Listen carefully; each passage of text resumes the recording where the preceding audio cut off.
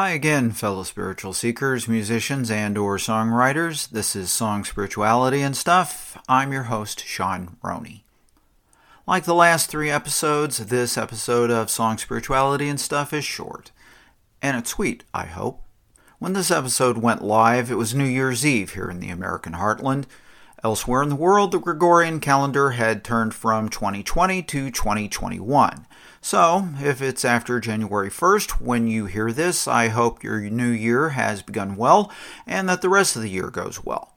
If 2020 is in its final hours, minutes, seconds, where you're listening, then I wish you a happy year to come. Thanks for listening in 2020. I hope this podcast helped you get through a year that was rough in general for planet Earth, and I hope Song Spirituality and Stuff will help you get through the rough spots of 2021 and make the high points seem sweeter. I look forward to exploring the relationships between music and faith with you in 2021, and I hope in many more years to come. Like the other episodes of Song Spirituality and Stuff, this one was produced, engineered, and so on by me, Sean Roney.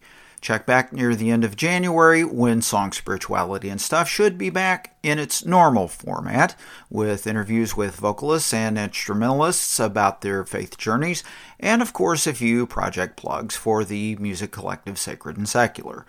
Oh, one more thing. For the final 2020 episode of Ray County Voices, a series I co-produced for the Richmond News in Richmond, Missouri, I closed with an original arrangement of Auld Lang Syne performed by a solo incarnation of Sacred and Secular.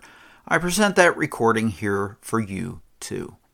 Stay safe, blessings to you all, and again, Happy New Year.